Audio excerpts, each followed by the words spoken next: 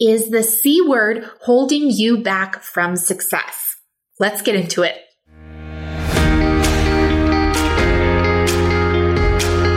My name is Caitlin Batcher, founder and CEO of Scale with Success, and I'm on a mission to help course creators all over the world grow their business in a way that is profitable and scalable.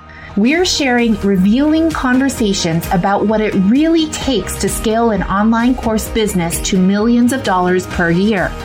Join us here to discover the tough decisions we've had to make, the biggest failures we've had to bounce back from, and the learnings that emerged every step of the way. We are so grateful that we have the chance to share it all with you right here on Scale with Success, the podcast built for course creators. Let's get started. So I'm sure you have someone in your life who you look back on, whether that was a teacher or parent of one of your really good friends, or maybe it was one of your own parents, or maybe it was an older sibling, whatever the case may be. I'm sure you have someone in your life who, when you think of that person, you always think of that phrase that they used to say, right? And so the person in my life who I associate with a very specific phrase is my father. And my father was infamous for saying, can't is not a word in my vocabulary. And growing up, my sister and I used to hear it all the time, and it would drive us crazy. So here's an example.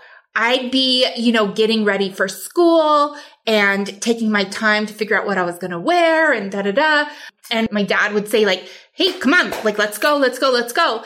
And I would be saying, I can't. He's like, we need to get dressed. Let's go. I'd be like, I can't. And then my dad, or it could be I remember when I was learning how to tie my shoes. I was like, Dad, can you just do it for me?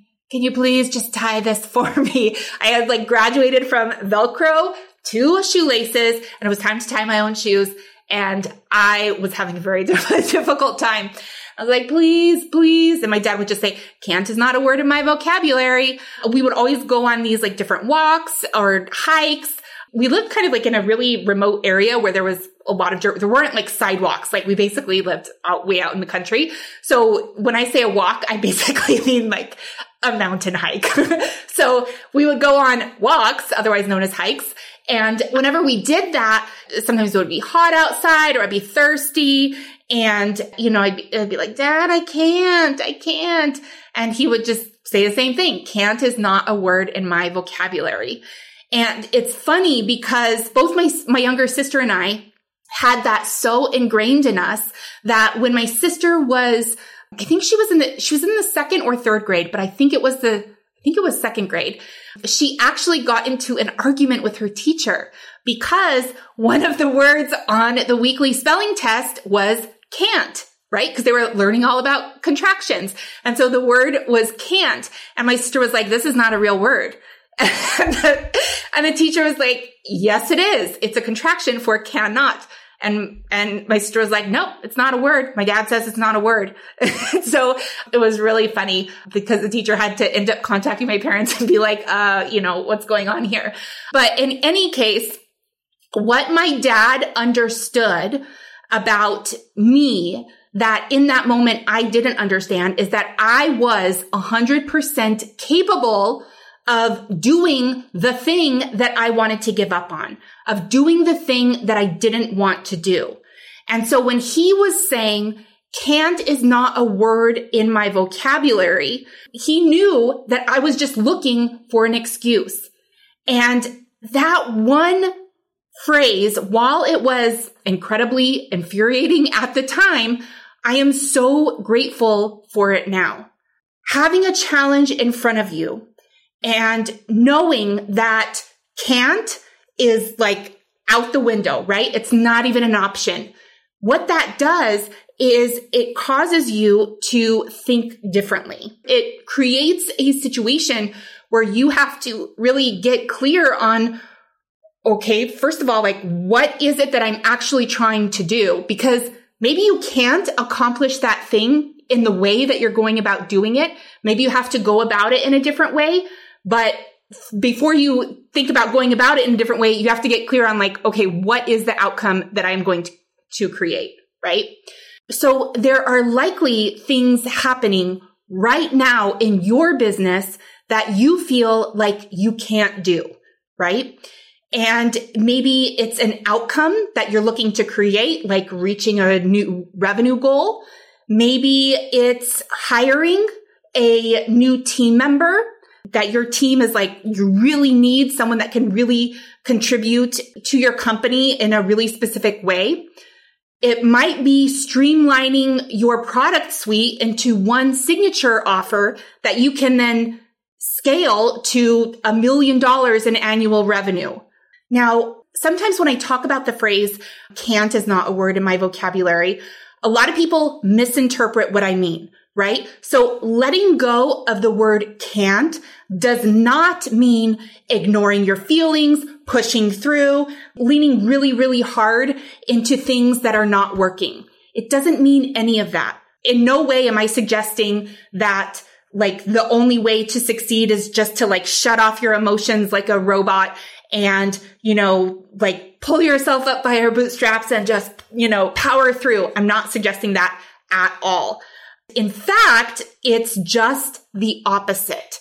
So today I want to share 3 specific ways that you can achieve your goals, even if you've spent the last 3 months, 6 months, 1 year thinking that it's something that you can't do.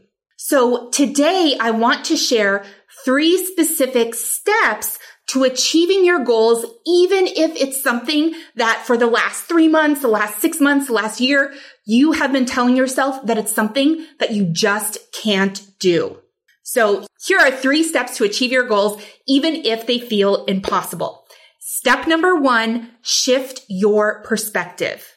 If you are attempting to solve the same problem in the same way over and over again, and it's not working, it's time to stop pushing and start thinking.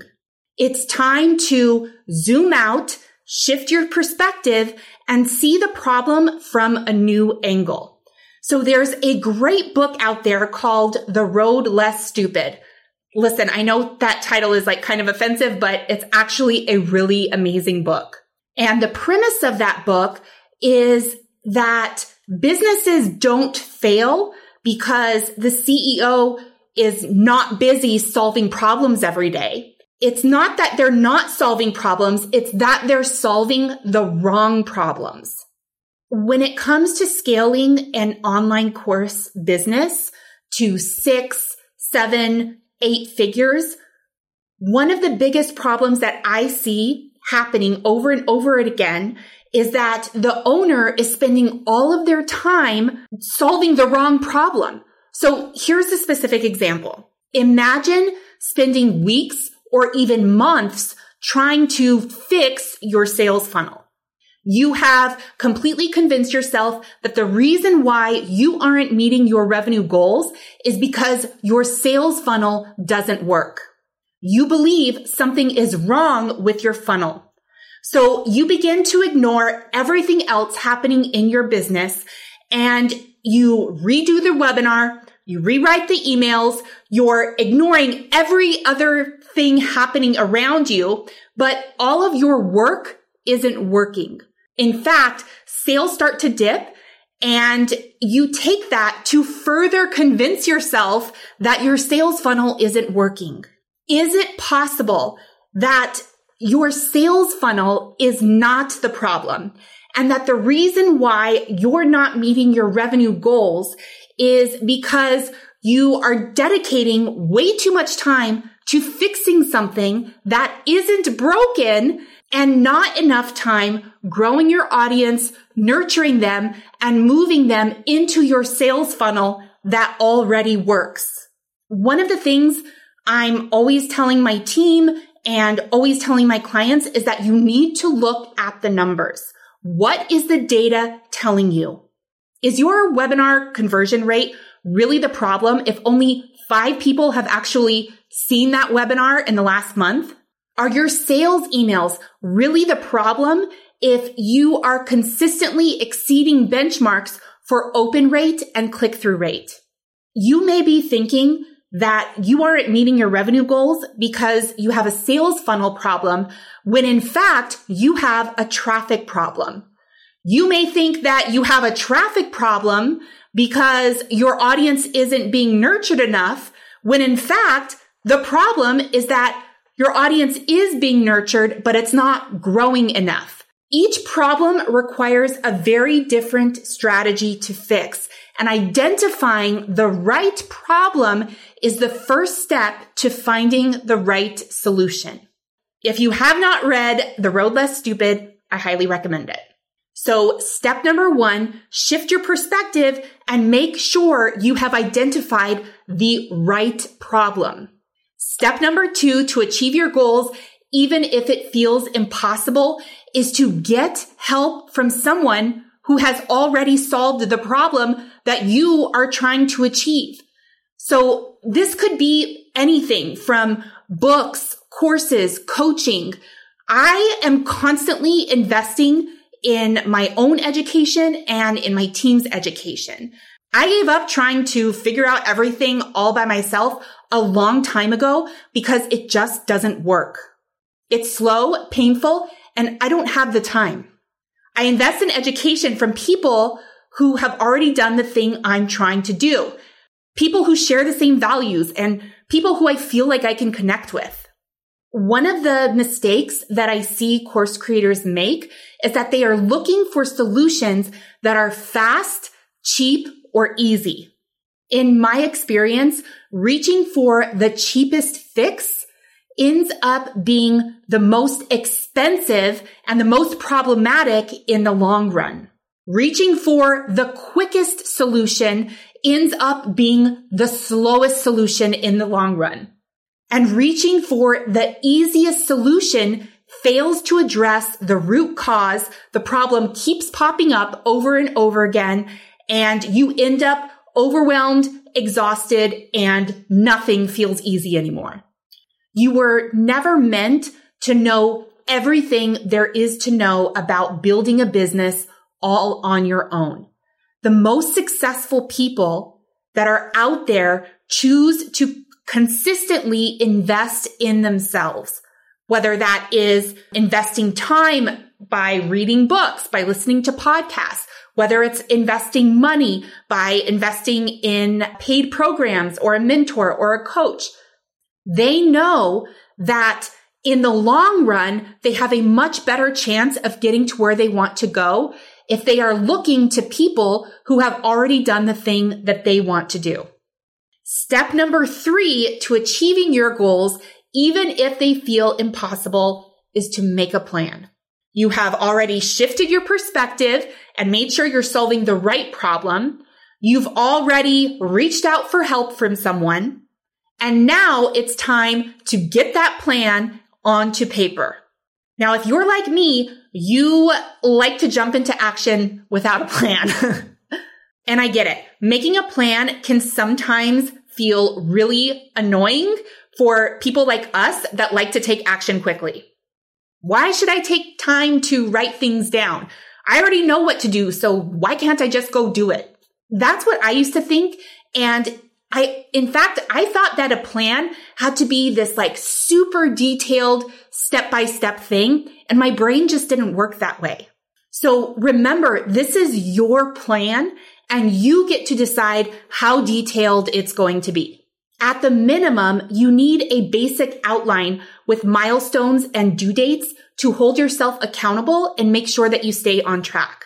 Milestones are like little steps that take you to the big outcome that you're trying to create. So let's say the big outcome you're trying to create is you want to build a new webinar. Well, building a webinar sounds pretty vague, and who knows when it's going to get done.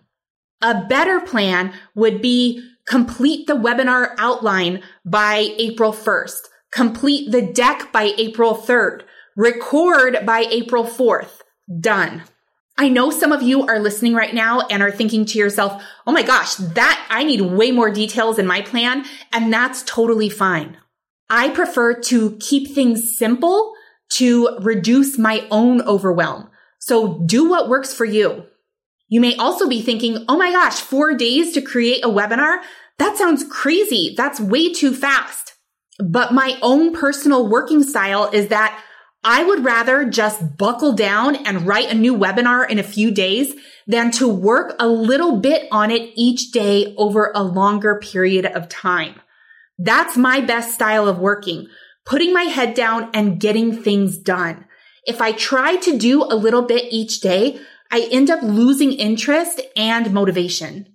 You may work differently, and that's totally fine.